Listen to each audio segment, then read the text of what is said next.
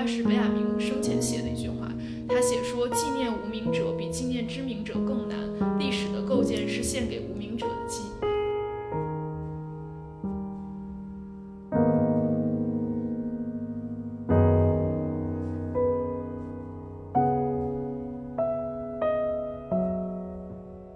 当你看到林荫的那个越战纪念碑的时候，你看到所有那些名字被刻到一个巨大的石碑上，那种庞然大物给你的震撼感，可能其实是一个数字它没有办法带给你的感受，然后也是那种感受会让我们记得我们不能把人只当成数字，我们要把它还原成一个一个具体的人和具体的生命。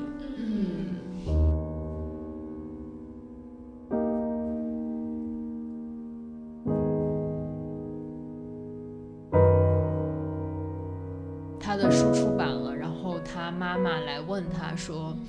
就是为什么你姐姐死了，而你从来不在书里提这件事情，你是不是不希望别人知道？然后格里克在那个书里面写的就是，可是我每次写我的时候，我想的都是我们呀。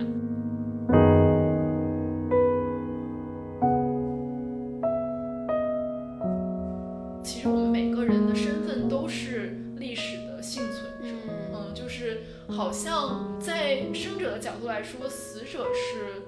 特殊的，死者是一种特殊的存在，但是从历史的角度，从一代一代死者的角度、逝者的角度来看，其实生者才是幸存者。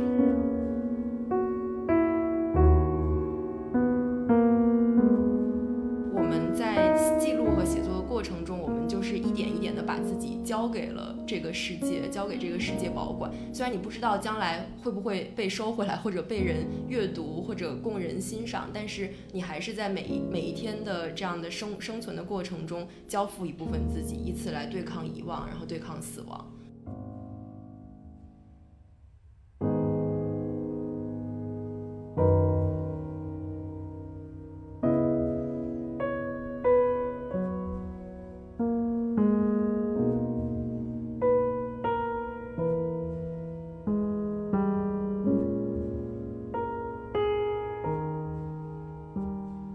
各位听众朋友大家好，欢迎收听新一期随机波动，我是傅诗野，我是张之琪，我是冷建国。那又到了我们三个人录节目的时候，我看了一下咱们上一次三个人一起录是不是还是那个新年特别节目礼物？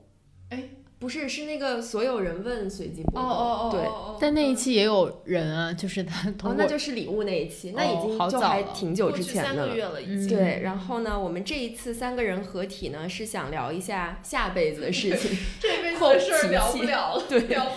聊不明白且聊不了，然后再加上马上就要到清明节了。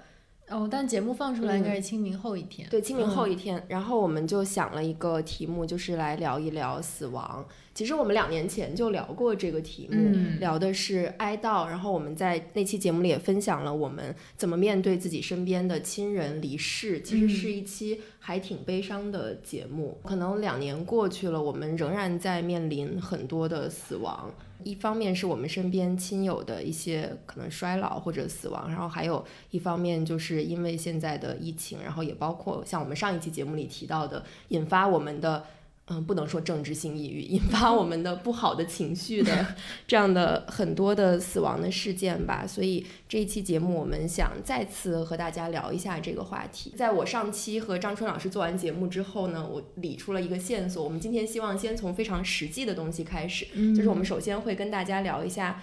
实体的空间，也就是墓地。然后墓地其实有这个下面的墓葬的整个的空间，然后还包括墓碑上面的这些铭文，然后我们会从铭文再过渡到讣告。其实讣告是一种铭刻的时间，它也记录了去世的人他一生的一些故事吧。然后最后呢，我们就走向了虚无，就是在我们如果说既没有这种实体的空间，也就是墓碑，以及也没有这样的文字性的记录时间流淌的这些证据存在的话，那我们要怎么样记住已经逝去的人？我们的记忆要附着在什么地方？对，是的，这个就是我们今天大概的一个思路。那首先呢，我们其实想分享一下，我们上次是不是也分享过，就是我们去过的一些墓地或者见过的一些墓碑之类的，分享过。然后那时候张老师还在沉迷动森，还给我画了一个就是那期节目里，对，那期节目之后画了一个我在一个带墓碑的山头上漫步的图。对，是因为上次说就是见过他，你好像到各个地方旅行都很喜欢去看当地的墓园。对，我记得我在瑞典、美国和日本，天哪，现在说起来都就上个世纪的事，已经2-3年没有出过国了。对，就有一些是公墓，然后也有一些是这种平民的墓园吧。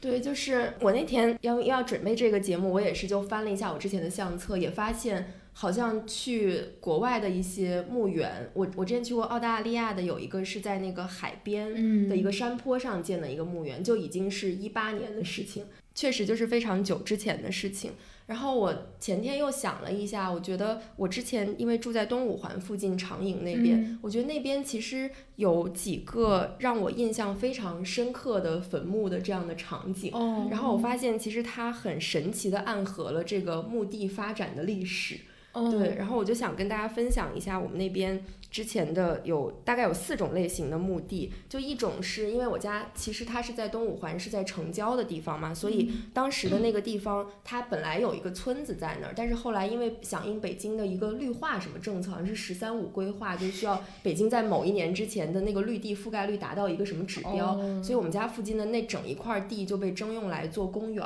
在我住在那里的大概3年到4年期间，我就见证了这块地，就这个村子一步一步被拆迁夷为平地，然后被覆盖上那种绿色的那个叫什么，就是绿色那个膜，覆盖膜的整个的过程。因为我经常会去那边散步嘛，我就有一次会看到在那里还留着一户人家，就是你能看到他这个人家原来是前屋后院的这样的一个模式，然后在他们家的院子里其实就有一个坟墓，就是一个墓碑立在那儿，应该是他们自家的这个墓地。然后这种模式我觉得就是它其实是生者和死者的距离很近的。从墓地发展的历史来说，它应该是一种相对比较久远的，也是古老的一种存在的方式，就是生者和死者之间其实没有那么强的阻隔性，就你家里逝去的亲人或者这些祖先什么，他就葬在你们家的后院。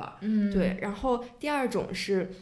我觉得它是叫流离失所之墓，就是我有一次去到那边散步的时候，当时那个很大的一片土地已经被移平了，然后上面覆盖的那种绿色的膜，然后在2个绿膜的交界的地方，其实它有一个空隙，就有点像生长出来一块墓碑，但实际上你知道这个绿色膜它才是一个闯入者，但是当我看到那个情境的时候，就仿佛那个墓碑它好像在那里很突兀，它是一个闯入者，但实际上它是一个流离失所的墓碑，是还没来得及迁走的一个墓碑，然后这个墓碑可能是当时这个村子里面的一些人他们留下来的这样的一些痕迹。对，然后第3个呢，就是我觉得它是一个抵抗之墓，特别有意思，也是在同一块这个地方。这个应该是比第2块墓碑的时间再前一点，就是当时他们那一栋房子已经被拆除之后，上有很多那种废墟砖块，然后你在上面还能看到很多之前在这儿生活的人他留下来的一些痕迹，比如说一些旧的衣物啊，然后还没来得及拿走的各种东西。然后在这个废墟的正前方就是一个有点像金字塔这样的一个小山包型的这样一个小土堆，小土堆前面就立着一块碑，然后碑上是写着这个逝者的名字，然后在这个碑的竖着的地方写了一个电话，然后上面写的是说我们不迁这个坟，如果有什么需要的话请打这个电话联系我们。这好像那种停车，就是你停车就是把别人的车别在里面，你就在那个挡风玻璃上留一个电话说我现在只能停在这儿，如果你需要我挪就给我打电话。对，就是那个我当时看到还挺震撼，我就觉得那个墓碑它好像就这个碑本身变成了一个抵抗的场所，它有点像一个钉子墓，就是对，就是它好像表示了这种死者的家属的一种拒绝的姿态，但这种姿态当然是一种抵抗，但同时你又觉得他还挺无力的，就是无力到他已经把死者的最后一点痕迹和存在本身当成一种抵抗。所以我后来回家之后其实还查了一下我们后面这一块区域他当时在拆迁的时候有没有一些冲突之类的，因为我觉得这个土地的征用我不知道可能还是引起了可能一些居民的不满意或者什么，导致他用一种很这样的抵抗的姿态然后呈现在这个墓碑上。而且我觉得那个墓的孤独就体现在它也没法发展下去了，就像你在欧洲一些墓园里能看到它一代一代的人都会被放进那个墓里，然后它可能最开始祖先是一块比较大的墓碑，然后旁边会有很多新的墓碑挨着它竖起来，对，或者是墓碑可能不是立起来，它是倒在那个地上有一定的角度，上面会刻上新死去的人的名字，所以就是那个墓它既很孤单，你又觉得它很前途未卜，可能他现在的后人还记得那里有一个祖先或者是亲属的坟吧，可能再过2代人也没有人知道那个是自己家里人的墓了。是的是的。然后第4种其实就有点像建国说它可能会形成一个聚落的概念，就是后来我在我们家附近散步，我发现那里规划出一块就叫做长营公墓，对，它其实是一个公墓。然后因为长营其实是一个穆斯林的聚居的地方嘛，然后它其实路的左边就是清真的风格的这种坟墓，上面写的是认主归真，然后另外一边就是汉人的墓，就是它的这个整个的形式就是我们平常常见的那一种风格和类型。我曾经住的地方附近的这4种坟墓好像能看出来一个在墓地或者说我们要怎么样去纪念和缅怀这个逝者的这个问题上，它有一个时间的流变和整个发展的一个过程，就是从生者和死者是非常近距离的在一起，到生者和死者当然因为一些发展的原因啊，或者就是他要迁移的原因，他们就被强行的分开，然后到最后可能这个死者他其实是被规划和被管理的，被统一的放在一个地方供生者来纪念。我觉得这还是一个挺神奇的景观，就是在同一片空间物理的空间上，你能看到不同时间的这个就是交叠在一起。我在北京好像都没有去过什么公墓，对，但是我之前做记者的时候应该去过八宝山，就是参加那种和报道那种，对。然后我经常去，比如香山那边爬山，会路过万安公墓，就是香山旁边的一处规模特别大、历史很悠久的公墓。然后其实有很多革命先烈吧，就是和名人都葬在那边，李大钊啊、曹禺啊，对，所以就是那边清明节的时候人就会特别多。然后我想说的是，因为我们在香山会走一些野路，就是不在公园里面嘛，然后就会在一条特别不起眼，就是那种香山下面低矮的平房那种比较错乱，然后也比较不规整的平民区的道路上，就有一个小径，就是通往一个高处，然后就写着一个很小的牌子，上面写着马连良墓。其实就是京剧名家，然后离那个马连良墓不远的路就是会通向梅兰芳墓。对，所以梅兰芳墓是那个很大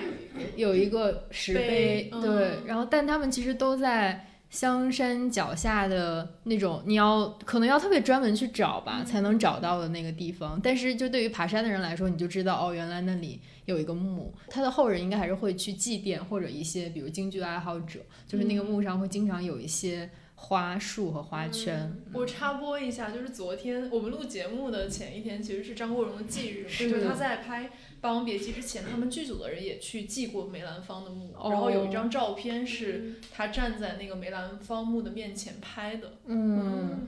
我想讲一个，就是我前2天刷小红书，我就看到有一个人他发了一个帖子，就是说他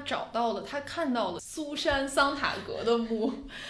就他其实不是专门去祭拜，他是在那个应该是在法国读书吧，然后他就去了这个叫蒙帕尔纳斯公墓，然后他一开始说他只是想去里面读书，然后天气很好，他还写说小时候在老家不怎么扫墓，离死亡很遥远，但这里生和死的界限很模糊，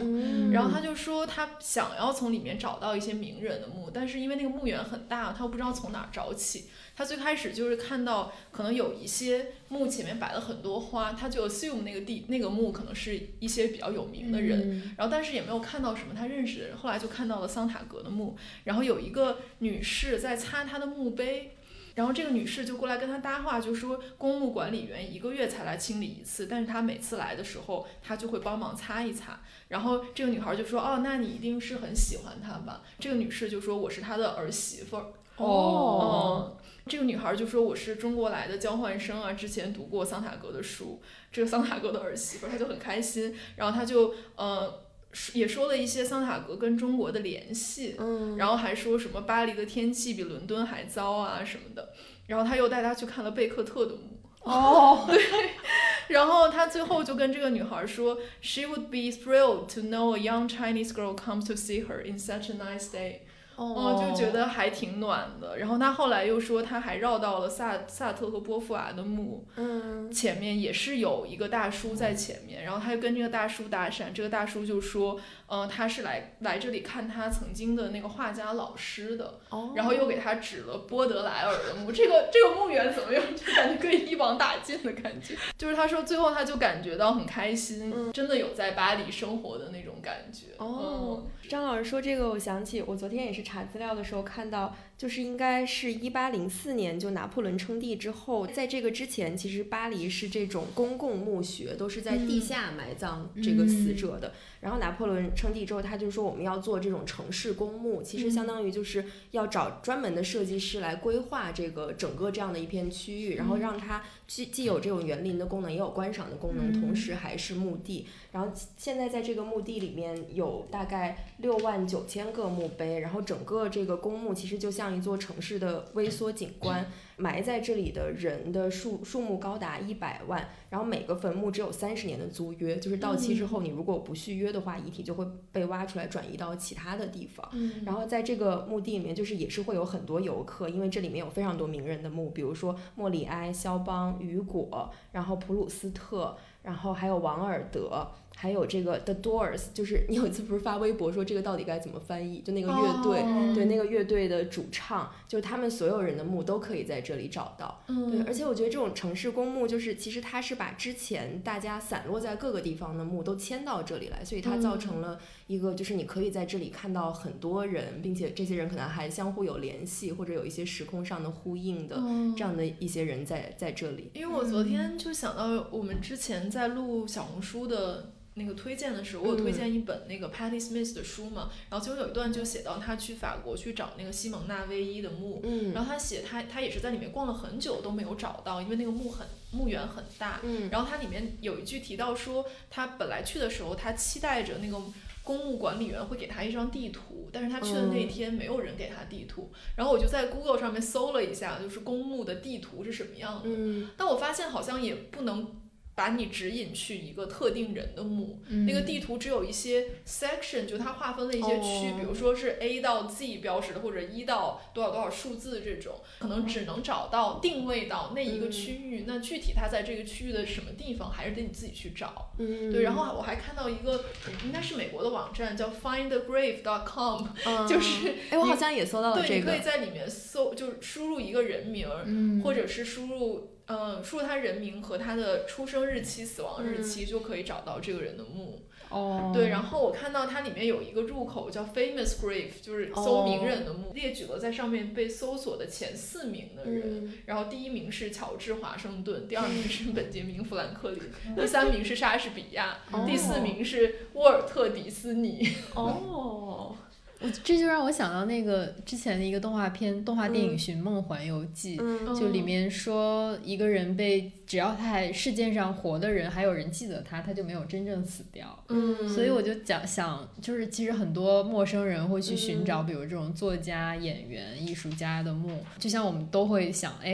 如果真的能看到萨特的墓也不错，然后能看到卡夫卡的墓会很有意思，包括之前是王尔德的墓吧，就是上面印满了无数对，就是在这个纯印我刚刚说的那个公墓。对，我就觉得其实也挺残酷的吧。我记得当时去瑞典那个林地公墓，就是葛泰丽嘉堡他的墓在那里，然后就是整个墓地很光鲜，不断的有人往上面放他的照片，然后和鲜花，还有一些可爱的小装饰物，然后就临近他，因为他就是去世比较早嘛，然后临近他那些墓有一些已经非常非常荒芜了，就那个墓碑已经裂开了或者倒了，然后他的后人或者是可能没有后人了，就也不会再来祭拜这个墓，没有人知道他是谁，然后那个墓碑经过长久的这个吹风啊，然后雨打呀，然后那个字迹已经很模糊了，然后这个人就真的从世界上消失了。就感觉墓地里其实也有这种目光的分配不平等，好残酷，就是死人也不是平等的。为什么？本来想说聊下辈子的事儿会稍微轻松一点，没想到还是跟这辈子有关。对，这就说明，我觉得像建国刚说这个，其实就是大家缅怀死者就是如果用张春老师的理论来说，其实都是还是生者出于自己对于不确定性或者死亡的恐惧学会了是吧？所以他们觉得没有什么东西可以抓住，然后这个时候就要去平掉一些逝者。我以为就是为了生者激励自己，还是要写点作品出来才能被后世的人记住。这个你可以学习一下。不行。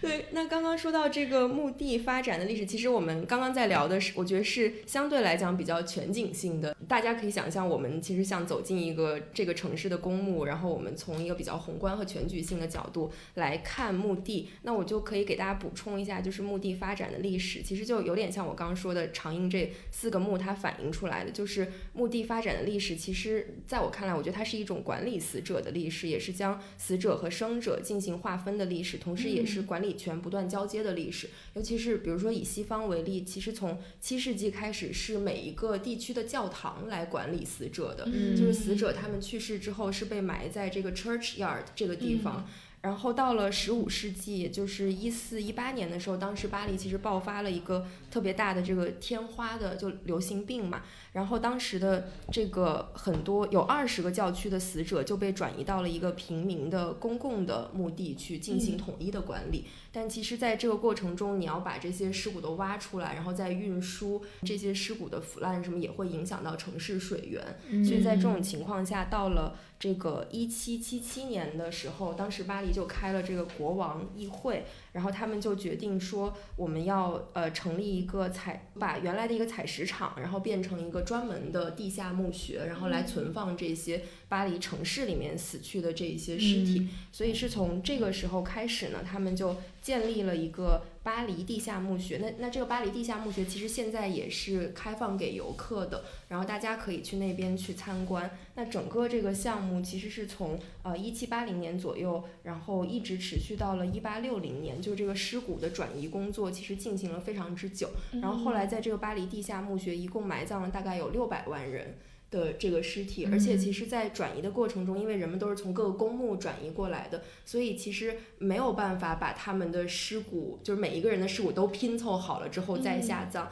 然后后来大家采取的方法就是按不同的部位分类，比如说头骨放在一个部分，然后什么大腿骨放在一个部分。我昨天看那个巴黎地下墓穴的现在的那些照片，它里面有一个巨大的一面墙，上面全都是人的头骨，然后有一些其他部分的骨头就被填充在一些角落里面。它其实是为了土地利用的效率，是的才这样埋的。对，因为其实随着城市的发展，人越来越多，然后其实当这个死者越来越多的时候，它其实是在跟这个生者来争夺一个城市的空间以及对于空间的这个使用权的。大家一开始是想用地下的这些空间，后来因为挖这些地下墓穴就会导致地塌陷啊，就是会出现各种这样的问题，所以大家后来又想说，那我们要不要把所有这些都转移到可能郊区去，然后就出现了我刚刚说的拿破仑他做的这个城市公墓。所以它的就对于西方来说，这个墓地的发展历史其实是这样，而且它还包括一个刚刚我说的管理死者的权利的转让，就是它其实是从教会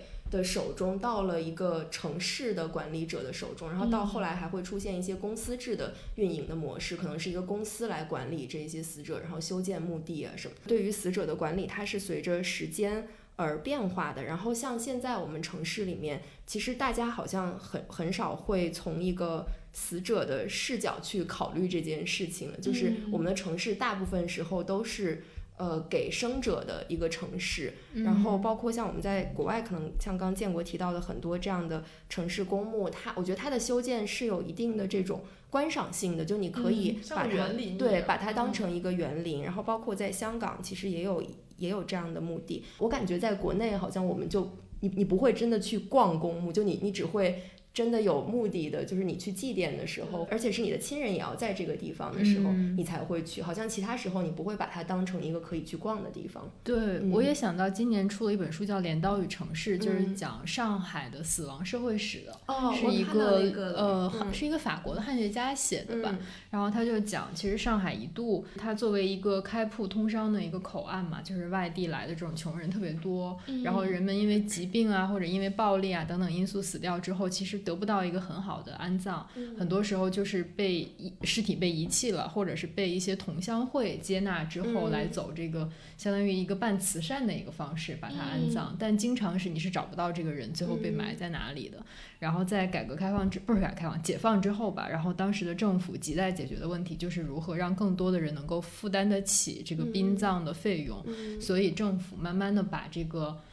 相当于办葬礼啊，然后建墓园这种事情从私人的殡葬公司手里拿了过来，然后慢慢的一些慈善会啊，一些同乡会也把这部分权利放了出来，就等于是完全政府来接手了这件事情吧。然后其实上海当时也存在就是地很紧张，然后我们要怎么样安葬这么多人，其实他当时一个就是把零散的墓整合成公共墓园，就是刚才你说的这个过程，然后另一个就是推行火葬。对，因为土葬占据无论是这个遗体吧还是遗骸，它占据的空间还是比这个骨灰要多很多嘛。对，而且我记得我不知道是不是这一本书，我记得我昨天也看到一个信息，就是像国外这种城市公墓的概念，其实是因为当时在上海也有很多外国人，对，就他们去世了之后，他们怎么安葬也成为了一个问题，所以好像是有一些人把国外的这个公墓的概念引进了上海。是使馆就是最早在做这个，比如我们国家的这个人，或者是我们使馆领区的这个人，去世了之后要葬在一个类似于公墓的一个地方。对，所以我感觉就是围绕丧葬其实也是一整套文化嘛，也会反映你所在的地方的文化到底是怎么样。刚才视野讲到这个公共墓地，我就想到之前我们都看过，就是哥大的那个人类学家Michael Taussig 他写过一篇文章叫瓦尔特本雅明之墓嘛，这个文章是他自己去本雅明去世的地方去寻访他的墓地的一个经过，然后穿插着一些历史和一些他对本雅明思想的一些研究和分析吧。其中他也提到说，就是这种公共墓地里面的死人其实大家是混作一团的，就是其实不是分成一个 individual 和另外一个 individual，他的意思就是说这个意味着人死之后其实真正变成了群众，就大家变成就模糊在一起了，好像跟活人那种大家都是一个个体那个感觉是变成不一样了。然后他在这个里面就是也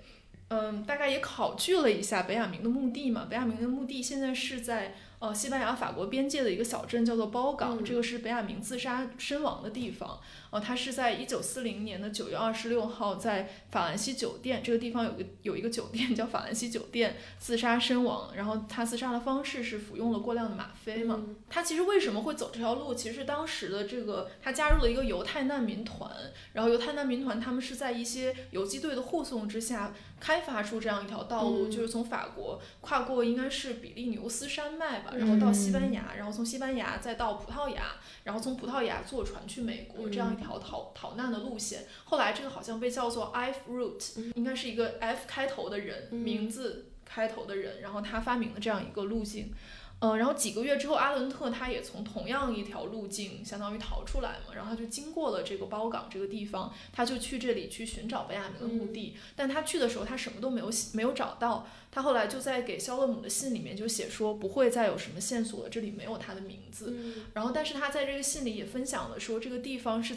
处在一个海湾里面，正对着地中海，然后是特别漂亮的一个地方。他就说这里有我有生以来看到最迷人最美丽的风景，大概就是这样一个描述。然后呢，其实呢本雅明确实是在这个地方去世的，而且当地的这个市政厅的记录里面是有他的死亡记录的。除了他的死亡记录之外，还有他们当时这个犹太难民团里面的另外一个人叫格尔兰德，他是在本雅明去世2天之后花了28比索在当地租下了一个为期5年的墓穴。所以根据这个线索呢，大家也推测出他确实是葬在这个地方。所以后来在当地的这个公墓的墓园里面就出现了一个本雅明的墓。但是肖勒姆他在后来写的本雅明的这个回忆录里面，他就否认说这个墓穴是真的，他认为这是一个伪墓。他就说他认为这个墓是看坟人的发明，是为了有这个探访者来到这里的时候他可以收取小费。Taussig 他在这个文章里他就写说，我们为什么凭什么相信每一个墓这个墓碑下面埋的这个人就是这个就是墓碑上写的这个名字，你好像也没有办法确定。就他给出了2条理由嘛，一条就是说死亡常常笼罩在这种秘密和恐惧当中，以至于大部分人都不愿意去核查这地方到底埋的是谁。对，然后另外一点就是刚才视野说的，就是说遗骸也是流动的嘛。比如说如果你忘记给这个墓穴续费了，对，然后或者是像这种城市规划的变化会导致很多的墓就被挖出来，然后重新转移到一个公墓里面去，这样其实你就没有办法一一把你的名字和你那个尸骸对应上。然后但是呢，他说一个理性的推断是，阿伦特为什么当时没有找到本雅明的墓穴呢？是因为他去世之后本雅明他其实是改名换姓了，因为他是个犹太人嘛，然后这个 Benjamin 这个姓其实是个犹太姓，所以他在下葬的时候他把他的姓和名调过来了，因为他的姓刚好也是一个英文名，就是我们会译作本杰明嘛，所以他最后下葬的时候他是以本杰明瓦尔特博士的身份下葬的，然后是下葬在当地的一个留给天主教徒的墓园里面。所以说如果他当时是按照瓦尔特本雅明这个名字去找的话，可能真的有可能是找不到这个人的。就是很有意思。然后他就说他其实不仅仅这个墓有可能是假的，连这个人都是假的，就是他是以一个虚假的身份，一个伪造的身份，一个伪造的名字和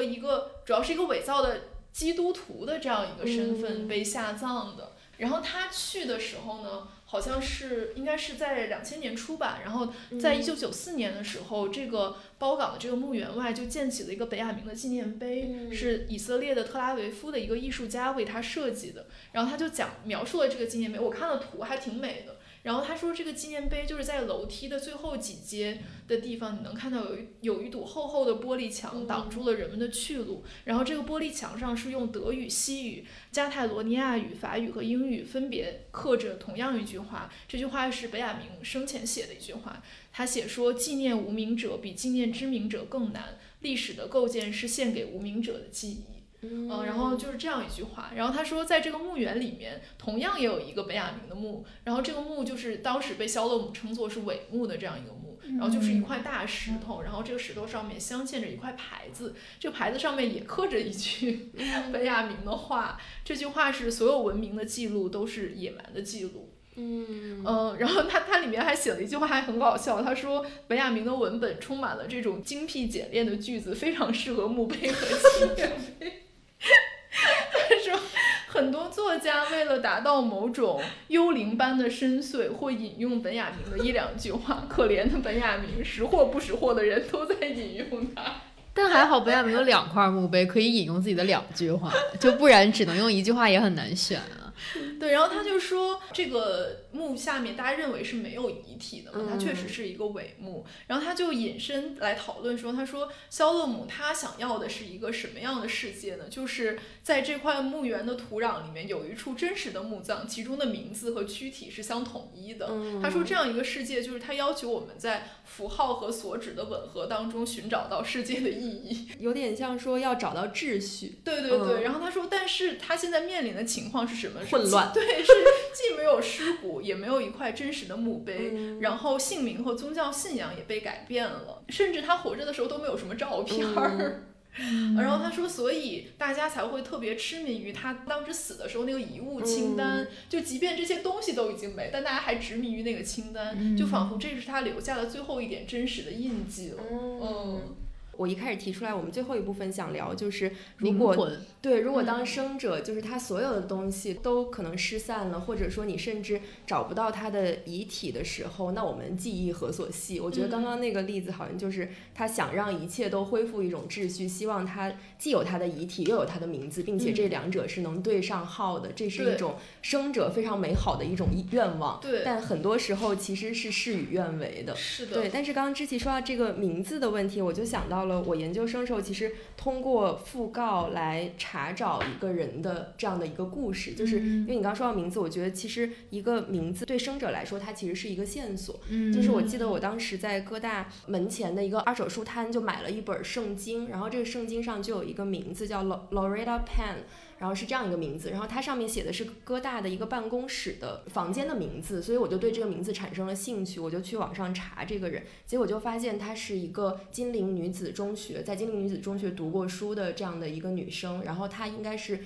我现在有点不太记得，大概是50-60年代的时候，也是因为战乱，然后到了美国，然后一直就自己生活。后来我还查到了她的一个讣告，以及她的墓在什么地方，就是她是在一个公共墓园。然后那个讣告呢，写讣告这个人就引起了我的兴趣，就因为她在这个讣告里写说，这位女士她其实没有后人，然后也没有子女，没有伴侣什么的。然后当时我就看到写讣告这个人他留了一个自己的联系方式，然后我就通过这个邮箱去找到了这个人，然后这个人 turn out 就是他的一个有点像照护者，他是一个大概50-60岁的男性，然后也住在哥大附近。我就在邮件里我说我们能不能见面，就是可以聊一下。我当时好有探索精神，真的，而且毫不社恐，怎么回事？然后我就跟他约在了哥大附近的一个咖啡馆。我记得好像是在那个外面的长椅上，然后我们就晒着太阳，他就给我讲他的往事，就他好像是哥大的一个教中文的一个老师，然后他后来到了晚年的时候，因为他也没有结婚嘛，就一直是这个男士在照顾他。后来他是因为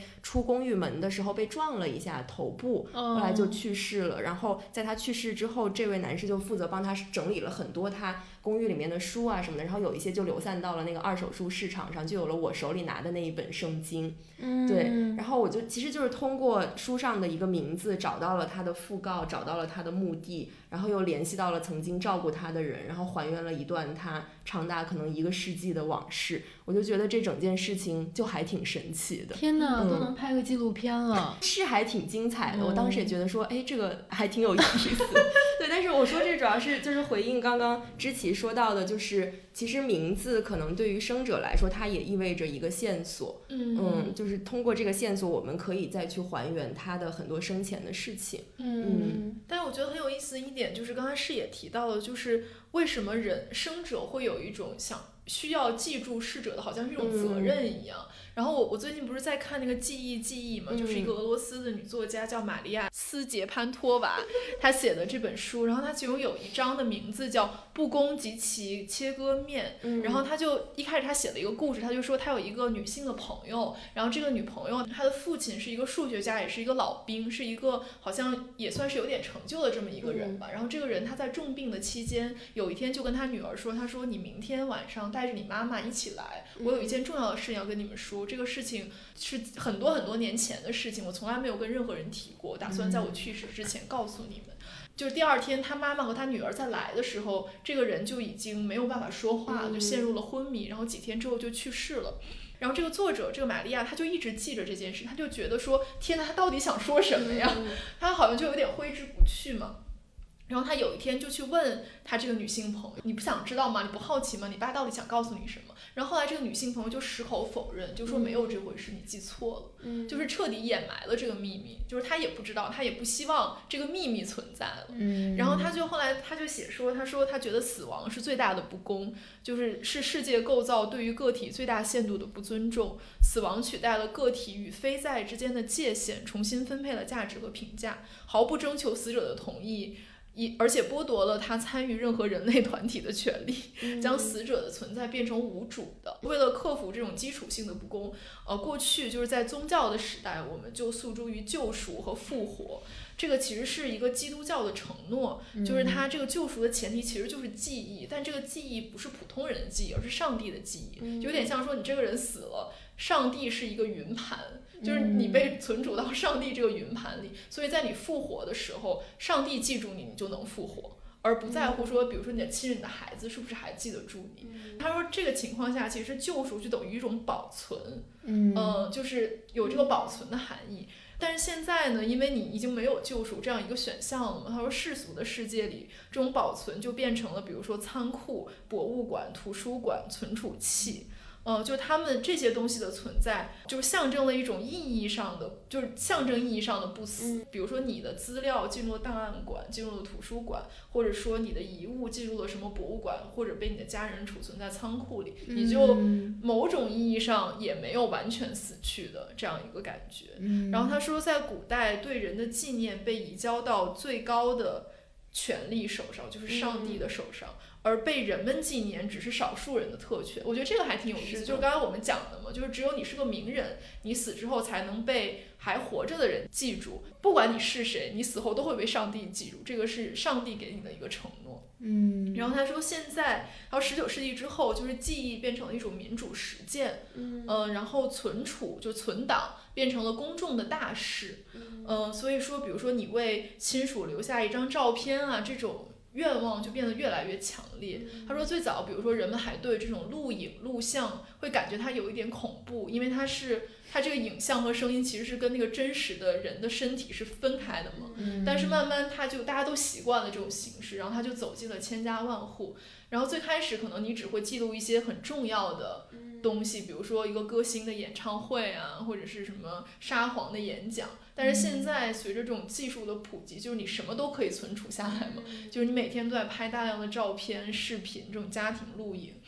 他说在这种技术在线的时代，死者的处境就变得非常的尴尬，就是他开始变得可以更精细更长久的被储存下来。然后他就说今天甚至死者还可以跟生者交谈，就是我记得前年我们那个节目里好像也谈过类似，就是说如果你把一个死者他的照片他的一些声音素材，好像存储到一个应该是一个什么软件，它就可以生成一个有点像自动打录机一样的这样一个程序，就是你问他什么问题，它都可以先是帮你生成一个死者可能会给出的一个答案，然后还可以用他的声音说出来。这确实既温馨又 creepy 好像有一集黑镜是不是就是这样，就是有一个人的丈夫去世了，她实在是无法割舍这个情感，然后就用一个类似于人工智能的东西把她丈夫复原嘛。但你们会愿意使用这样的技术吗？不愿意。但是我觉得咱们的声音素材也太多了就是如果咱们仨死了，咱们可以回答几万个问题，可能都可以，就是可以用咱们的，还可以再继续录节目，看阴间波动。这是谁想到的馊主意？但刚觉得就是你每次看那种语音导航，你都觉得很 creepy 吗？就是他只录了几个关键的词。对，其实他是把这些语言碎片，对碎片化的录完，然后最后拼出来。就现在技术都拼得很自然，真的像。他其实是应该是这个人录了一些关键的句式，然后他会通过音频分析软件分析他说不同话的时候的音调，然后让它自动播放。对啊，我就觉得那种很可怕，就是它跟那种人生和身体的分离那种可怕不是一个量级上的。但刚才我就是听你们讲这些，比如本雅明啊，或者桑塔格这种，我就觉得如果他有很多的精神遗产留在世界上，是不是那个遗骨是不是他的，在不在那儿，就是还重要吗？我之前就是也是看那本《镰刀与城市》吧，就是讲在中国推行火葬有多么难，就是人们还是有这个特别强烈的这个入土为安的这个观念嘛，然后甚至有很多人会去偷盗一些其他人的尸体来代替自己或者自己亲人的尸体去火化嘛。然后也让我想到之前就是豆瓣上那个尸体变化图鉴那本书下面有人就是说看了这本书之后我就特别拥护火葬，就是我无法想象自己死之后要比如在一个自然的环境下或者在一个棺材里面，就是要经历如此看起来很可怕的腐化的过程嘛。我觉得人对于要不要留下全尸，或者是要留骨头还是留骨灰，以及你这个骨灰如何处理，就是一直是一个很矛盾的状态。我记得前2年美国殡葬师叫什么凯特琳道地出了一本书叫好好活着，然后他在接受应该是中国媒体采访的时候也提到美国现在有一个积极死亡运动。因为美国以前殡葬业是一个特别暴利的行业，然后它的2大营收方向就是一个是给尸体美容化妆，另一个就是超豪华葬礼，就觉得要用这样乐乐呵呵很盛大的方式把人送走才算体面。然后他们现在就在倡导说我们能不能不给死人就是化盛装，比如能不能亲人亲自来打理这个死者的衣着呀，然后或者是亲人甚至就看着那个死者火化，就是你有没有勇气去面对死亡这件事情。然后甚至美国有一些州在推行更多元的遗体处理方式，然后有一种就是人体堆肥，然后还有另外一种叫碱水解，就是把人泡在这个碱水里面，然后融化成一滩液体，然后这看上去都像是毁尸灭迹的方法。然后我就觉得听起来也不错，就是你甚至好像连一个墓碑都不需要了呢。建国刚说这个，就是如果他有很多精神遗产留在世上，那是不是还需要一个肉体？可能这个观念也是在演变的过程中，然后同时它背后好像有在说明，就是我们要怎么样去排序，就是人的精神和肉体，你觉得孰重孰轻的问题。就反正对于我来说，我肯定觉得可能精神上的遗产是高于肉体上的遗产。就像我的猫去年就去世之后，因为疫情，它不是要火化嘛，然后我没有办法去那个火化的地方，他就给我发了一个我猫的视频，就前一张图是这个猫就是被有盛装 dressed up， 就是放在那，然后下一张就是把它推进那个炉子里，然后第二天我就收到了一盒骨灰，然后我就在想说，这是我猫的骨灰吗？就也可能它里面也混杂了其他猫的骨灰，可能就是它一炉下去好多猫，那你回来都化灰了，你怎么能知道它就是我的猫的骨灰？就是万物的本质都是碳，你这么想想可能就是对。然后我就想说，今年我要把它撒到那个自然界，让它参与一下碳循环。就我觉得，但你被隔离了，不要说这后半句。对，就是我觉得以这样的方式也可以。然后包括刚刚我们讲到，比如说，如果人去世之后，他有很多这种，我们不说精神，就非实体的遗产，可能他以数字遗产的形式存在的话，会不会再过5年、10年或者50年，大家就真的不在乎那个肉体了？就是不管你是化灰，或者是变成了一滩水，其实大家更在乎的是一些你的数字或者你的赛博肉身可以留下的这一些遗产。我记得花花就是饰演的猫刚去世那天晚上，我们就在群里给他举行了一个小型葬礼，就是我跟知琪都在手机里翻出来之前给花花拍了照片跟视频，然后大家这好像那种美国的葬礼，就是来分享对第一个发一张照片，然后分享一下我跟他的美妙的往事。我记得那天就我在手机里拼命的去找，我还会搜猫，就是看 iPhone 有没有什么猫的那个搜索方式。然后我们3个就是分享了很多那个小猫的照片，就好像也跟他告别了一下。对啊，不过说起这个，我又想到实体性的留存，就是花花的一撮毛，就因为当时是那个知琪陪我去，就是做安乐死，然后最后在剃毛的时候，知琪哭着说给他剃一个3色的，他是个3花，主要是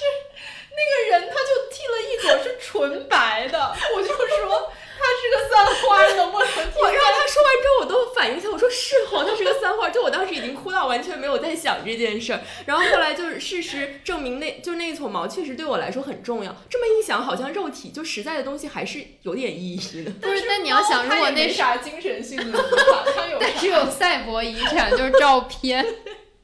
但那如果是一撮白毛，它的安慰作用会差吗？会啊，那它就不完整了呀。它是一个3花，它是一个3花，它不应该只有一撮白毛。那样的话，你就感觉你在纪念一只纯白的猫。所以这个没有纯白的猫，这个3色的毛，我觉得还是非常重要的。有道理。为什么聊丧葬都能聊得这么开心？哦，说到这个，我还想分享一个，就是因为我们其实上次聊那个保险的时候，对，然后我从那个又生发出来另外一个田野观察，就也是同一家保险公司，就他们现在有一个业务，就是在广东的这个罗浮县，他们资助了，应该是重新翻修了一个禅寺，然后这个禅寺的旁边呢，就是他们开辟了一个墓园，就是呢，你可以先在这个禅寺禅修，然后禅修完了之后，了解了这个一系列这个有关生死的文化之后呢，你就可以移步旁边去买一块墓。然后呢，我昨天去他们这个网站上查了一下，我觉得确实还是非常非常有意思的。比如说呢，它整个地方叫罗浮净土，然后这净土里面呢有12大墓区，配有这个不同的照片，然后下面有它这个墓区的名字。我就点开了其中一个，就第一个叫做善守园，然后善守园的介绍呢是罗浮净土创新的家庭别院主题墓区，家族传承是亲人之间的精神纽带，也是最宝贵的精神财富。然后这个园的整体规划新颖大气，背山环水，登高远眺，气势磅礴，是成功人士的理想选择，家族兴旺延续之福地。这跟酒店推广家族套房的感觉差不多。然后这个善守园里面呢，你点进去之后还有一个主题规划叫做艺术墓，然后这个艺术墓呢就分精神巅峰、鸟语花香、连绵起伏和三生三世4种。然后呢，每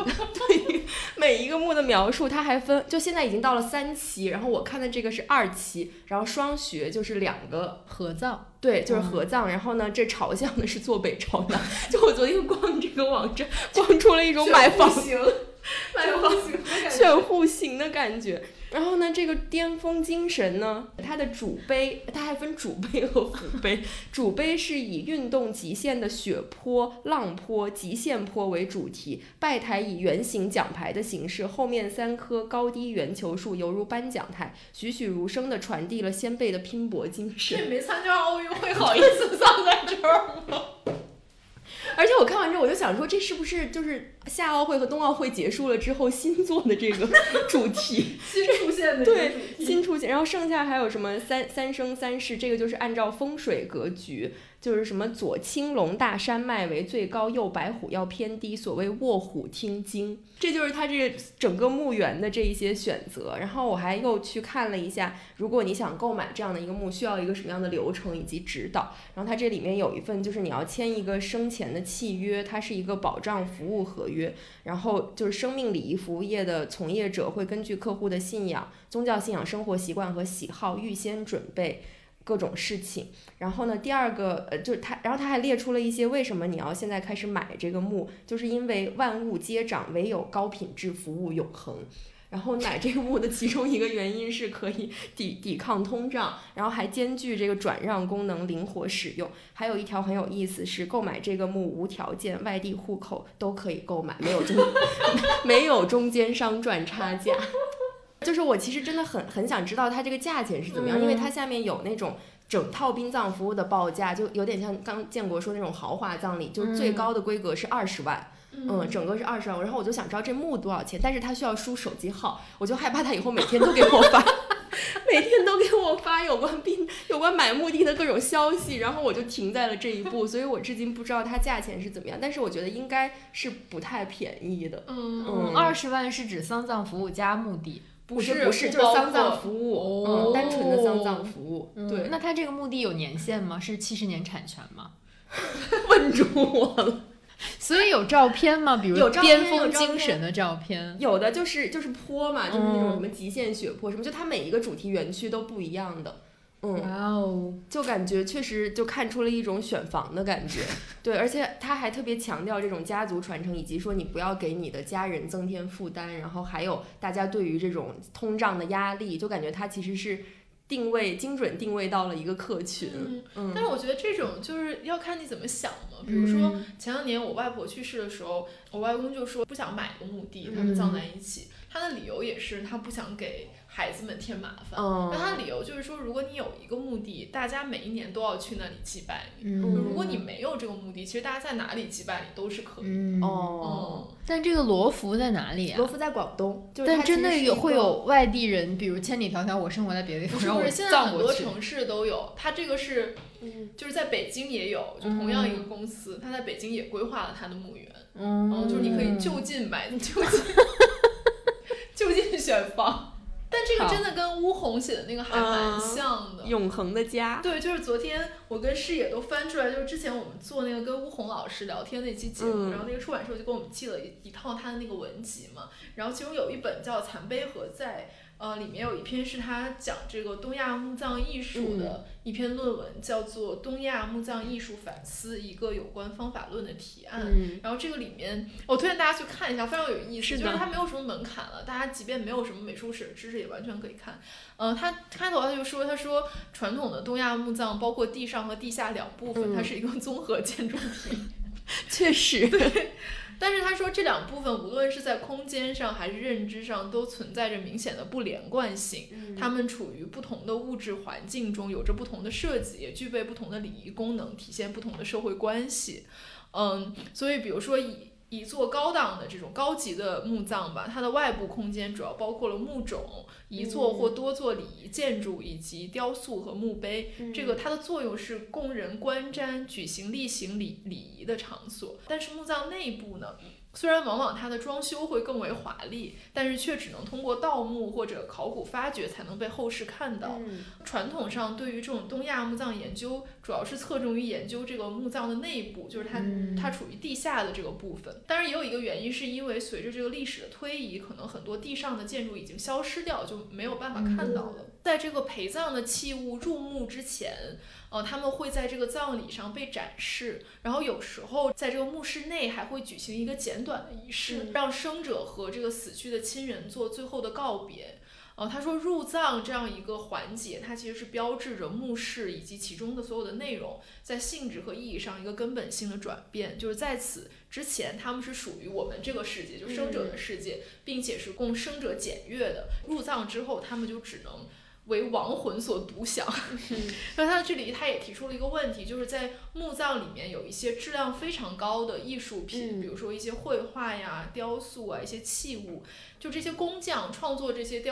艺术品的工匠，他们是自愿把这些东西永远的埋在地下，陪伴死者，而不期待它流传于世的。他说这个就是古代文献里面也会将墓葬的功能解释为藏，就是隐藏的藏。我记得同样的观点，我记得我们在看那个陈丹青局部的一个应该是一个特别版吧，他也是讲一个墓葬，他也提出过这个问题，他就提出说这么精美的艺术品，为什么当时的工匠不把它当做一个可以为世人所传阅的一个艺术品，而就是要把它封存在地下了。对，而且他肯定是不期待被盗墓或者考古发掘的嘛，所以就是永远要藏在地下的这样子。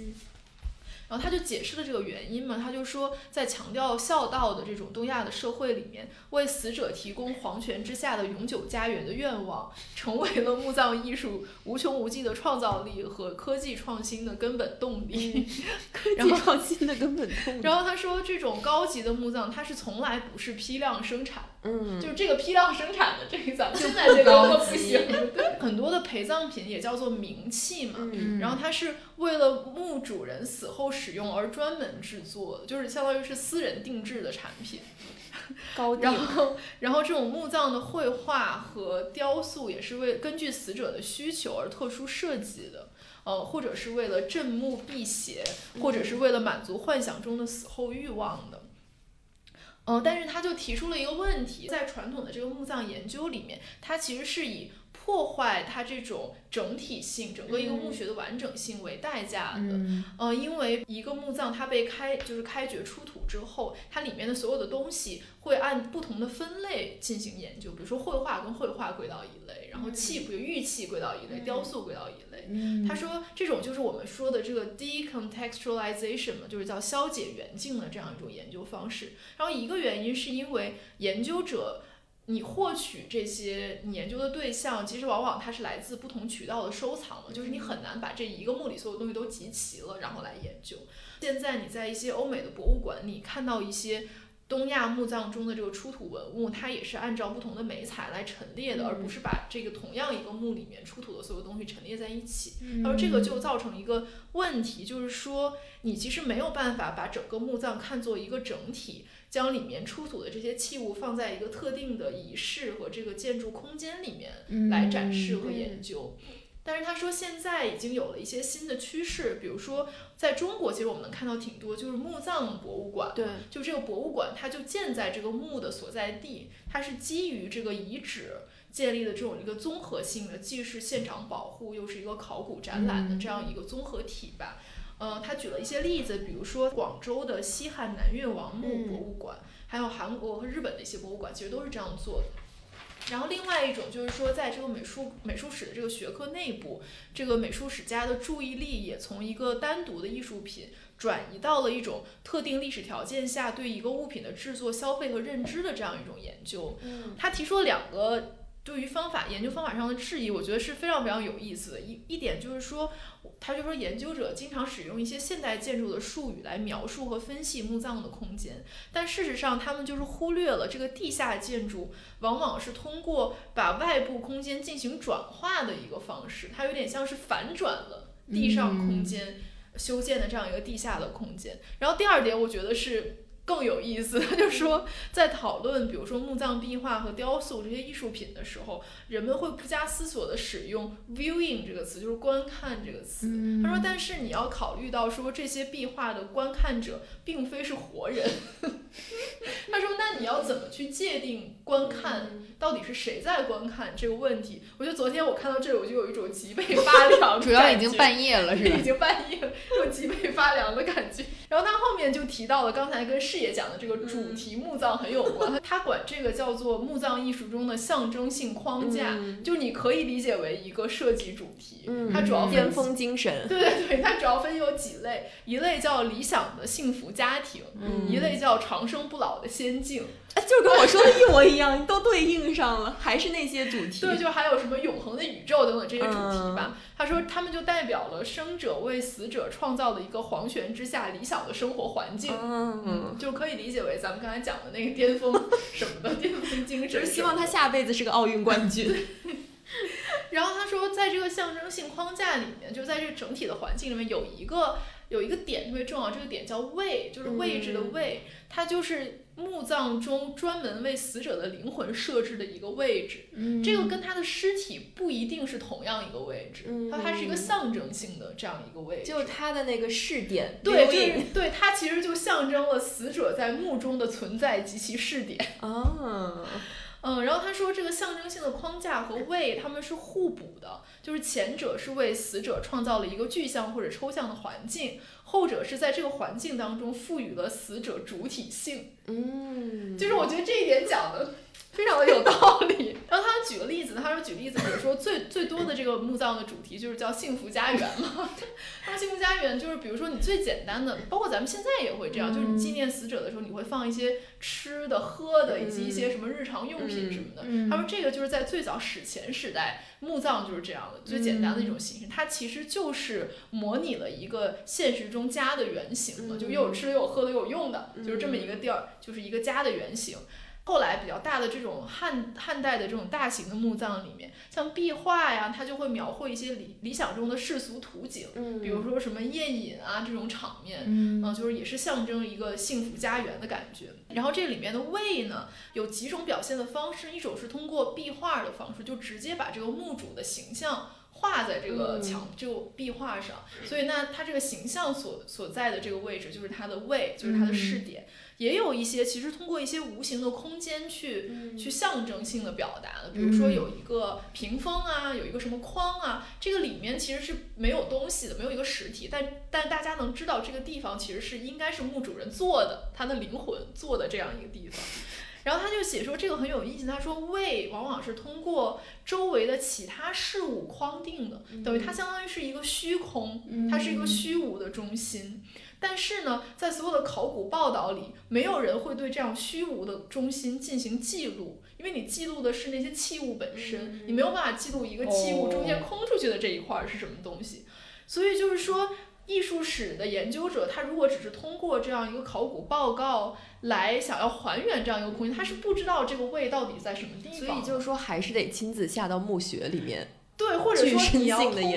你要通过一些比如说照片或者什么，把这个空间重构出来，然后你才能知道这个人坐在哪儿，然后以他为视点，就才能有一个固定的锚点来观看这个室内所有的布置。我觉得这一点其实还蛮有意思。我终于明白，就为什么陈丹青他研究这个，他就要下到那个墓葬里，因为我记得当时我们看那个纪录片的时候，是在上海那个油罐美术馆，就是油罐本身就像一个巨大的墓一样，就是像一个地窖，因为当时是晚上，就越看越冷，然后你就跟着陈丹青就以及他那个摄像机就一路走下去，因为他其实是在地下嘛，就有一个摄影师跟着他拍，你就拍到他的后脑勺，然后他一直往下走到了那个墓穴里面，就真的是一种很具身性的体验，就体验死者的视角。但我觉得从这个角度确实好像感觉人们在设计这种墓葬的时候，他们确实根本就不希望死者再被生者打扰了，就是地下已经是一个完全不一样的空间了。我觉得这个就有点像我们当时跟那个巫红老师聊天，他就说那个卷轴嘛，就是你怎么看卷轴，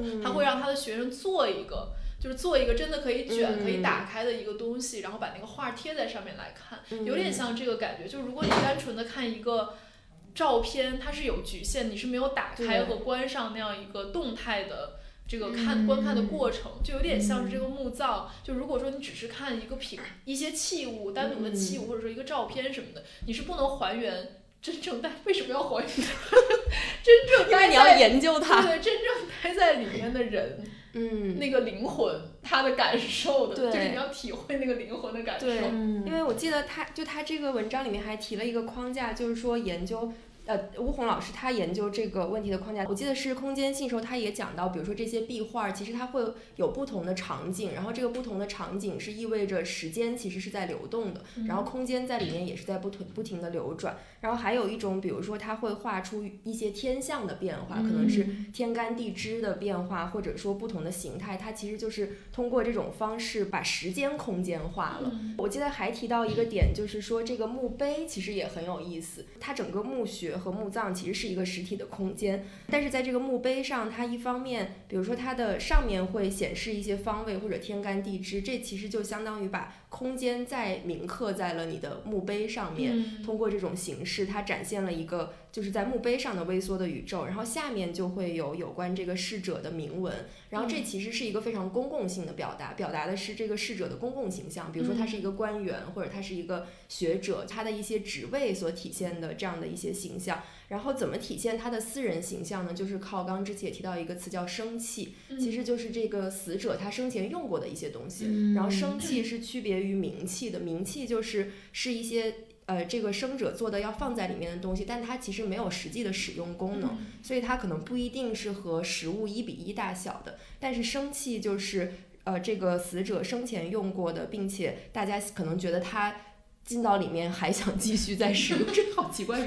使用的一些东西，所以放在这里，然后就营造一个很温馨的私人的这种感觉。对，所以在整个这个墓穴里面，其实是有一个公共形象和私人形象的这样的一个汇聚。对，而且他还说，就是这个生器，因为他是他生前用过的，有点像是一个死者他的私人历史的一个见证品，所以也要埋到里面一部分。但绝大部分这个墓穴里面的器物其实都是冥器嘛，专门为这个墓葬重新设计和制作的。然后刚才师爷也说，它其实不一定是1:1大小的，很多它都是一个微缩景观。我们在这个书里也提到说，比如说我们常说秦始皇兵马俑，它其实是1:1大小的，但是他说这个其实是一个个例，是比较少见的情况，甚至说可以说是个孤立。绝大部分的陪葬品其实都是一个微缩景观，就是等比例缩小的。然后它之所以要等比例缩小，是因为它需要跟阳间的器物区隔开，它是一个故意的做法，就是阴间的东西就是要小一号的这个感觉。这句话应该好阴间。刚才之前讲到说，就是体现了中国人丧葬的一些理想，比如家庭幸福，然后比如长生不老，对，精神长存吧，大概是。我就想到就是之前那个在国际新闻里，我记得我们小的时候吧，就有一个图坦卡蒙，就我们总看到，还有10万个为什么里面也有，就是为什么它会有诅咒，就经常是这个埃及法老的墓里出来一个东西，然后落到普通人的手里，或者是拍卖人的手里，对，然后就带来了一系列的厄运。然后其中有一个就是它的圣甲虫，一个装饰物，是一个虫子的形状，也是就是它几经拍卖，然后那个拍卖者或者是就后来拿到手里的人都因为各种各样的病就是惨死了。就有人说这个圣甲虫其实寄托了这个埃及法老的一种诅咒。但我去年还是前年看那个古埃及的亡灵书，就是它有一个中文版，然后那个译者在序言里面就写说，其实圣甲虫寄托的不是法老的诅咒，而是他重生的梦想。就是法老很多墓，他的一个主题不是精神长存，他是想要重生复活，就是他想要肉体再重新降临到了这个世界上。所以就是法老的墓里面有特别多圣甲虫的形象，无论是装饰物还是他的比如一个吊坠。那圣甲虫是什么呢？就是屎壳郎。然后因为屎壳郎它自身有趋光性嘛，而且它日复一日的来滚这个粪球，所以它就会被埃及人当做一种太阳东升西落的隐喻。这个枪狼呢就是地球，它推的这个大粪团呢就是太阳。是这么比的。对，就是人们因为看到太阳落下又升起，落下又升起，就会觉得人如果来崇拜圣甲虫，你的命运也可以像太阳一样，就是东升西落，东升西落，不断的复活，不会真正的死亡。我还以为是西西弗斯屎壳郎。所以就是似乎死亡才是短暂的命运，然后但重生是你真正的命运。所以其实枪狼在古埃及的这个文化里面誉为一个圣物，然后我们也能在壁画上看到一些法老的形象，它是人身，但是是一个枪狼的脑袋。对，我就觉得就不同的文化里面对于确实下一辈子的想象是如此的不同。死亡是短暂的命运，有被启发到。还是要做一个无神论者哈。本来计划的说从墓碑到讣告，墓碑就讲了1个多小时。那我们刚刚其实也有讲到，我讲到说这个墓葬里面有一部分很重要的其实是墓碑，墓碑上的这个铭文嘛。那其实铭文以及讣告也是关于纪念死者的非常重要的一个部分嘛。其实它可以留存有关就可能生者对于死者的一些印象，然后它有一种可能把时间静止在通过文字把时间静止在此刻的这样的一个作用。那我们接下来其实可以聊一下讣告，我觉得张老师可以先分享一下你最近看到的和讣告有关的一个故事。对，就是我最近在看那个了不起的麦瑟尔夫人第4季嘛，然后第4季其实大家可以去看一下，即便前面没看也没关系，就是第4季，因为我好像也没有看完第3季，但第4季还挺精彩的。然后它最后一集就是讲说那个，如果大家看过应该就知道，就这个女主角这个 Mrs. Maisel 她有一个她有个前夫嘛，然后她前夫的爸爸就是她的公公。就是得了这个 heart attack， 就是在医院里面生死未卜。然后这个时候她的婆婆就说她生前有一个遗愿，就是想要把自己的讣告发在《纽约时报》上面。然后因为什么呢？就是因为爱因斯坦的讣告就是发在《纽约时报》上面，就是她想找给爱因斯坦写过讣告的那个记者来给她写讣告。因为我觉得是因为他们都是犹太人嘛，可能就是对这种对犹太的那个精神偶像有一些向往。这个 Mrs. Maisel 她爸爸。然后他就给这个《纽约时报》的这个记者打电话，就说我有一个好朋友，然后他现在快要死了，他的梦想就是要把这个讣告贴在《纽约时报》上面，你能不能给他写一个讣告？然后这个人就一直问他说这个人是谁呀？他是谁呀？他就说他是一个成功的美国人，一个白手起家的服装生产商，然后曾经在这个大屠杀里面救过13个犹太人。然后那个人还是不明白，他就说那他有没有成就过什么？这个Maisel他爸爸就说他在他的超透气男士内裤里添加了新的弹性材料。然后他说爱因斯坦也许改变了理论物理和天文学，取代了200年前牛顿创立的力学理论，但是这个 Moish Maisel 让你的睾丸得以呼吸。人类的一大步。最后他还是当时被这人拒绝了，然后他就很生气，他就说他总在问我说 What's he known for， 就是他有什么有名的地方，然后就吐槽他说好像一个人的生命就要用有多少人听说过他来衡量。然后他就还说米老鼠一个知名的反犹主义者可以在《纽约时报》上刊登讣告，这个 Moish Maisel 却不能。然后我就查了一下，就是他其实不是米老鼠的讣告，其实是这个我们刚才提到的这个沃尔特迪斯尼他的讣告。对，因为米老鼠他也没有死呀。我刚想说米老鼠应该没死，他也没有死，其实是这个迪士尼他的讣告。然后他其实生前有一个比较大的争议，就是说他到底是不是一个反犹主义者这一点。昨天还去查了一下他的讣告，他的讣告其实在《纽约时报》上只占一个非常小的豆腐块儿，其实跟我想象的不太一样。他当时好像是在一个报纸上，就还是靠近下半段的一个，大概就是一个小小的就是田字格这么大小的一个讣告。我感觉这里面可能就是大概也就50-60个英文单词这样一个篇幅。对，这就说到这个讣告，我就想到最近也应该是读库吧出了一本书，就叫做讣告。然后其实我们在小红书我也讲过，就是它是《经济学人》这个杂志，它从1995年开始的一个讣告专栏。然后这个专栏其实有非常固定的格式，大概是1000多个左右的单词。这个专栏里面所有的讣告其实都是出自2个记者之手。然后这个讣告呢，其实它不光会写一些比较有名的人，他也会写一些比较加引号臭名昭著的人。比如说它里面有一篇介绍的就是伪造希特勒日记的人。就这个人他当时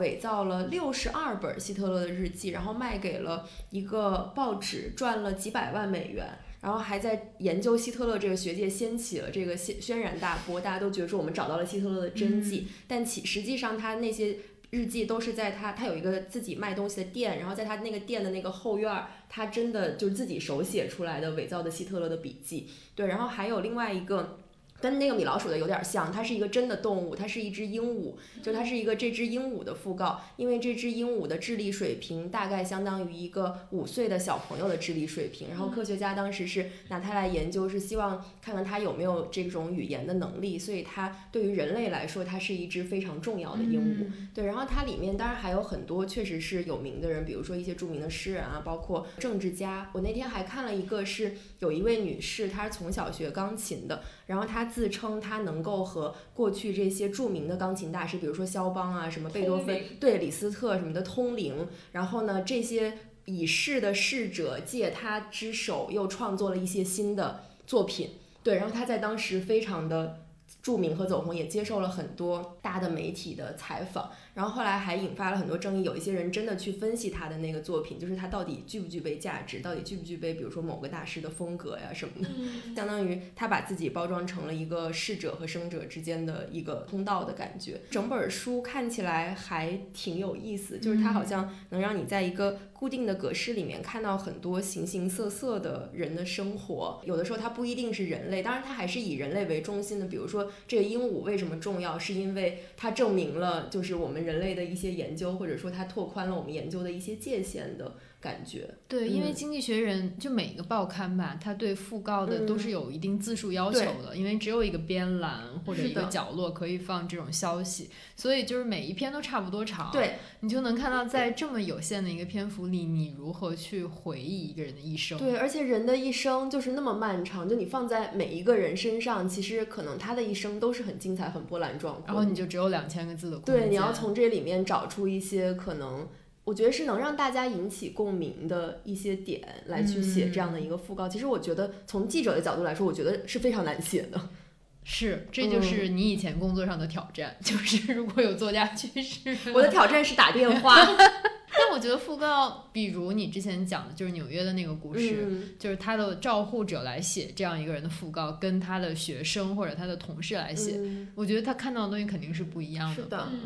就是可惜，可能每一个名人。就是能拥有讣告的人，他也不会拥有太多讣告。就是你其实最后看到就是这2000字，他人生的一个总结吧。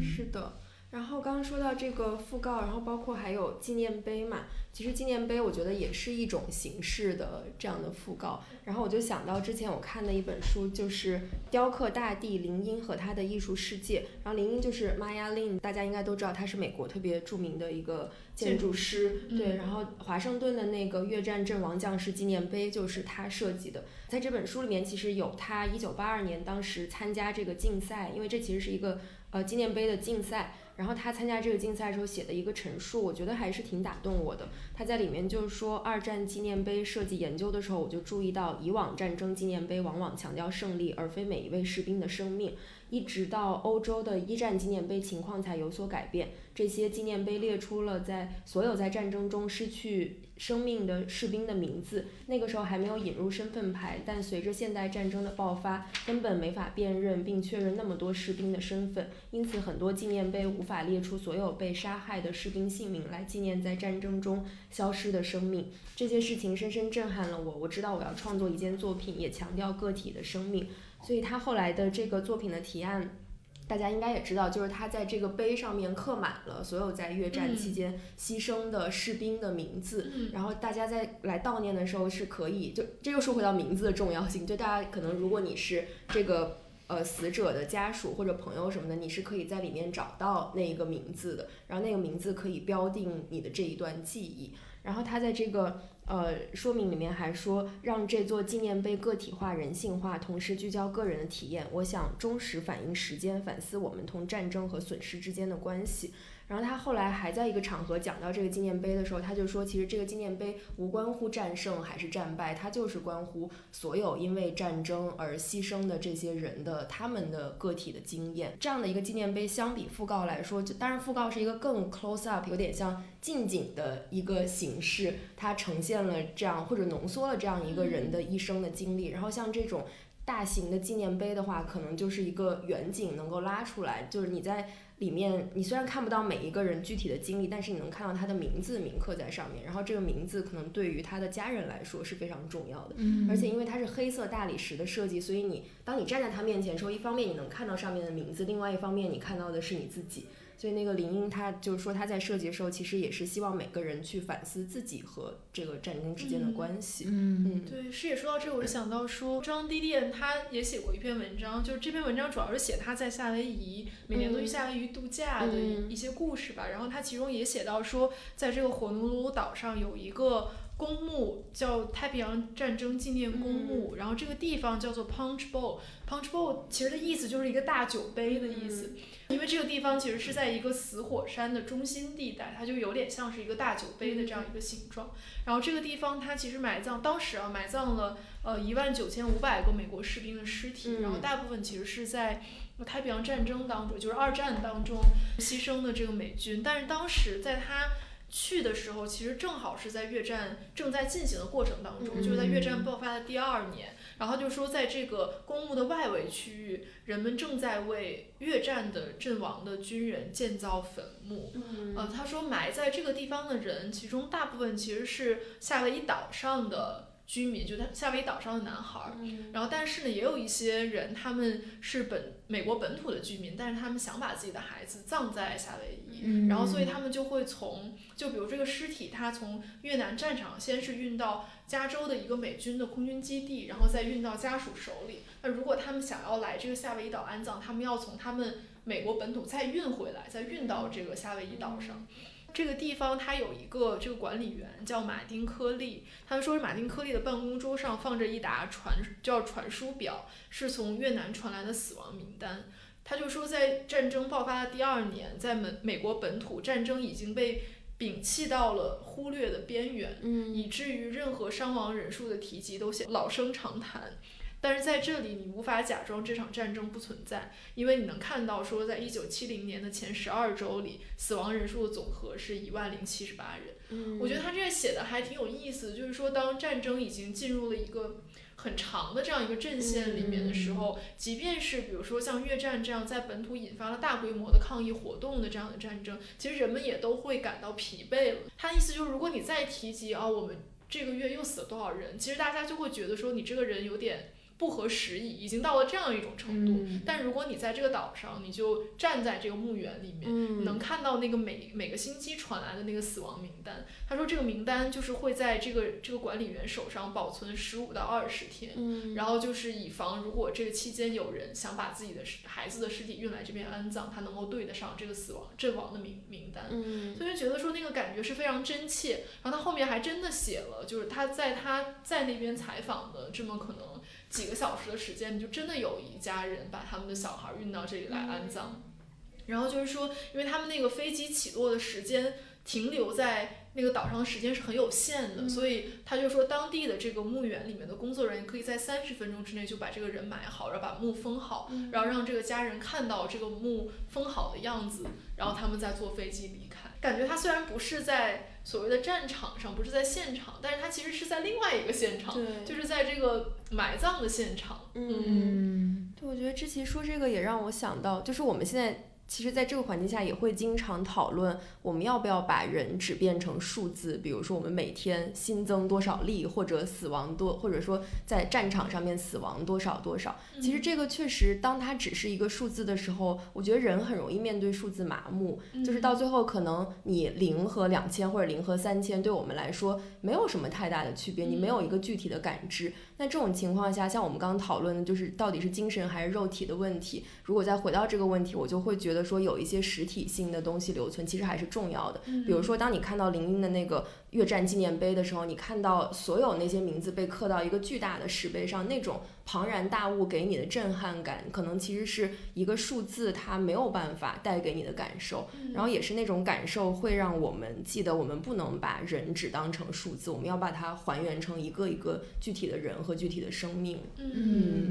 讲完这个讣告和纪念碑，我们其实进入到了最后一个环节，我觉得也是最虚无和最无力的环节，就是当你遭遇了一个突如其来的灾难，导致于这个逝者他可能甚至尸骨无存，你都不知道他的尸体在哪儿的时候，我们要怎么面对这种巨大的悲伤？我觉得我想到这个也是因为那天看了正面连接写的一篇，就是讲那个东航采访的一个马航的家属，然后这个标题大概的意思就是说希望东航的家属不要走马航家属的这个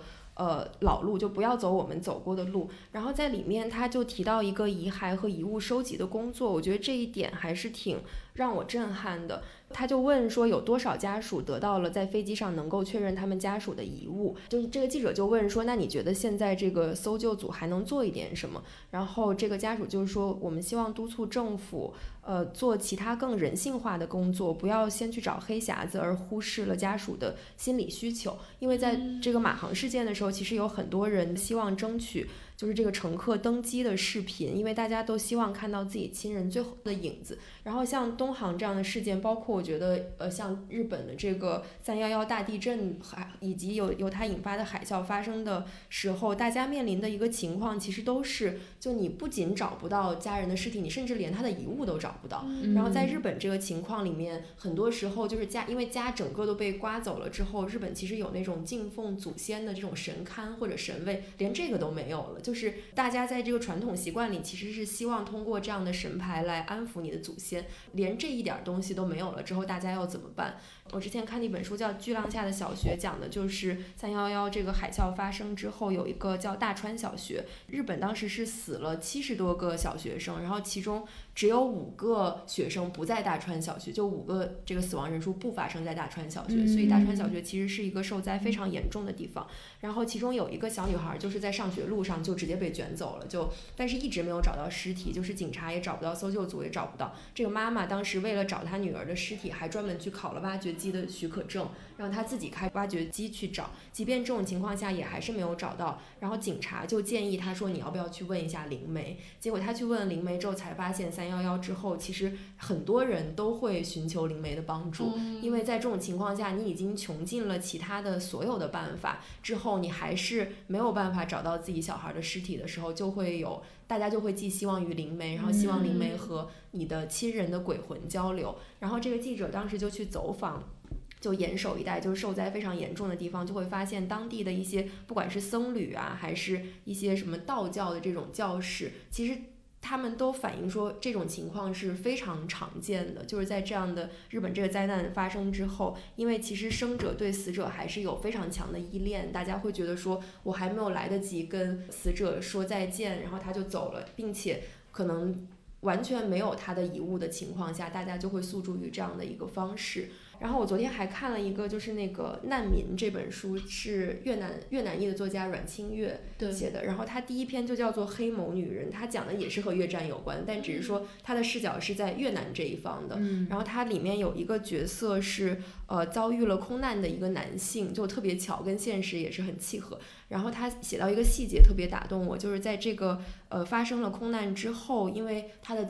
这位男性妻子和女儿都在飞机上，所以过世了。然后从此之后，这个男性再也没有改变过他的妻子的房间和他女儿房间的一点一滴，就是包括灰尘都没有扫过。就是他希望时间能够停留在那个瞬间，然后希望他们的东西永远都在原位，就好像通过这种方式来寄托自己的思念。我会觉得这好像也是一种很无力的抵抗，就是你希望时间停止，但实际上可能在你以后生活的每一分每一秒，时间都是在流逝的。但是你因为没有办法安放你的伤痛，所以你希望那个时间就停留在此刻。对，我觉得看着还是让人挺难过的。阮清月是不是在这本里还写了一个应该是死去了妹妹的那对，就也是黑眸女人，也是也是这一篇，是死去了哥哥的。对，就是他哥哥是当年偷渡的时候，然后被一个枪打中之后就去世，然后他哥哥就化成了一个鬼魂，不停的来找他跟他的妈妈。对，所以就好像说，当人面对这种巨大的灾难的时候，尤其是你幸存下来，我觉得有的时候幸存者其实比死去的人更加的难受。所以当你面对这样的一个情况的时候，很多时候很多事情都会化成一种鬼魂的形式，让我们的记忆有所依凭。我觉得即使不是鬼魂，可能你也会通过梦境啊等等方式跟那个人对话，就是一个再也没有机会对话的人。我最近看了那个2020年的诺贝尔文学奖得主路易斯·格利克的新诗集叫《忠贞之夜》。就是一整本其实他都在讲他的父母和他姐姐去世之后他的一个心路历程，虽然他也用到了虚构的手法，比如他把自己写成一个小男孩。我记得有一首诗里面他讲他的书出版了，然后他妈妈来问他说，就是为什么你姐姐死了而你从来不在书里提这件事情，你是不是不希望别人知道？然后格利克在那个书里面写的就是，可是我每次写我的时候，我想的都是我们呀。感觉就也是跟一个不存在之物一个灵魂的对话吧。觉得最后是我想读一段这个记忆里面的一个片段，然后这个是整本书里我最喜欢的一段，我觉得写的特别好。他就写说这个作者他有一天去到一个集市上，他说那次我在一个专门卖各种妇女事物的摊位上发现了一个盒子，里面放着成堆的白瓷娃娃，奇怪的是没有一个是完好无损的，多多少少都带着点残疾，缺胳膊断腿的，带豁口的，有疤痕的。我挑拣了老半天，终于挑出一个最漂亮的，它保存的相对完好，浑身泛亮，发髻和酒窝都清晰可见，网纹铜袜也还好好的，尽管背后有一块黑斑，还没了双臂，但已经令我爱不释目。我当然也随口问了问女摊主还有没有更完好的。作为回答，他给我讲了一个故事。据他说，这些瓷娃娃出产于德国某城市，是19世纪80年代末开始，连续生产了半个多世纪。当时他们随处可见，食品杂货铺和日用品商店都有卖。但这些造价低廉的瓷娃娃最主要的一个用途是作为运输货物时的减震垫，避免贵重物品在运输途中互相磨损。换言之，这些娃娃生来就是为了牺牲的。二战爆发前，这家工厂停产了，堆满瓷娃娃的仓库被锁死，后来遭了轰炸。又过了很多年，货箱被打开，瓷娃娃全部变成了碎片。听完这个故事，我当即买下了自己的那个瓷娃娃，既没有追问工厂的名字，也没有留下女摊主的电话，但我清楚知道我已经找到了这本书的结尾，如同习题集里通常附在最后几页的参考答案。这个瓷娃娃有多重寓意，首先没有任何一段历史可以完好无损地流传下来，不是脚会受伤就是脸会刮花。其次，空白和残缺是生存的必然伴侣，隐秘发动机和加速装置。再次，只有伤痕将我们从批量产品变成独一无二的商品。最后，我自己也是这样的瓷娃娃，是20世纪集体灾难的批量产品，同时也是其幸存者和被动受益者，奇迹般的幸存了下来。就是我觉得这段特别特别动人，因为整本书其实都是写他有一部分是他的家族史，然后有一部分是他对于20世纪的一个回溯，然后另外有很多的篇幅是用来写他自己对记忆这件事情的理解，包括记忆如何塑造了今天俄罗斯的一些政治啊等等。我觉得他虽然这一段他并不是写在最后的，是写在中间的一段，但是确实是整本书的答案。就是我觉得刚才师爷也讲到，就是其实我们每个人的身份都是历史的幸存者。就是好像在生者的角度来说，死者是特殊的，死者是一种特殊的存在，但是从历史的角度，从一代一代死者的角度、逝者的角度来看，其实生者才是幸存者。我觉得这个角度就是觉得还挺动人的。我想到这两天也在看阿特伍德的那个叫《与死者协商》，就是一本书，其实是讲他写作的，然后里面有一章就叫做《与死者协商》。他在里面就说，其实对于大部分的写作者来说，其实写作就是大家抵抗死亡的一种方式。我觉得另外一点我也想到，就是刚我们其实讲到本雅明的问题，我就想到他，因为我之前写过一篇文章，就是讲他生前其实他有一个习惯，就是他把他很多手稿都放在他不同的朋友那里，就肖勒姆那里有，我记得还有很多其他的朋友，因为他在一个离散和流离的这个过程中，他其实就很担心他的这些手稿失散，并且在他去世前，其实他行李箱里很重要的一部分也是他的。对，我就会觉得说，好像我们在记录和写作的过程中，我们就是一点一点的把自己交给了这个世界，交给这个世界保管。虽然你不知道将来会不会被收回来，或者被人阅读，或者供人欣赏，但是你还是在每一天的这样的生存的过程中交付一部分自己，以此来对抗遗忘，然后对抗死亡。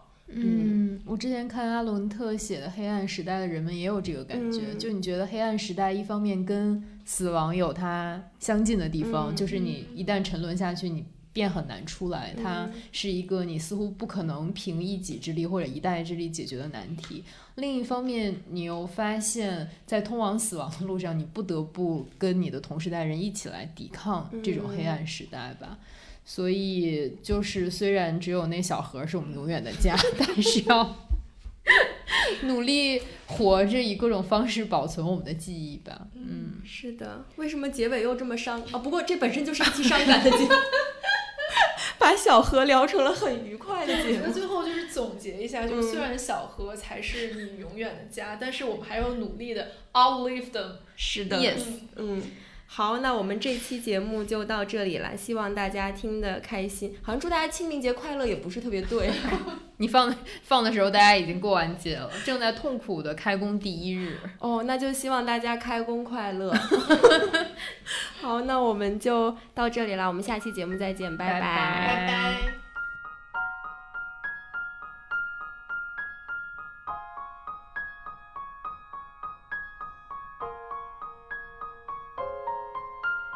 感谢大家收听，你可以在微信和微博搜索随机波动 Stochastic Volatility 关注我们，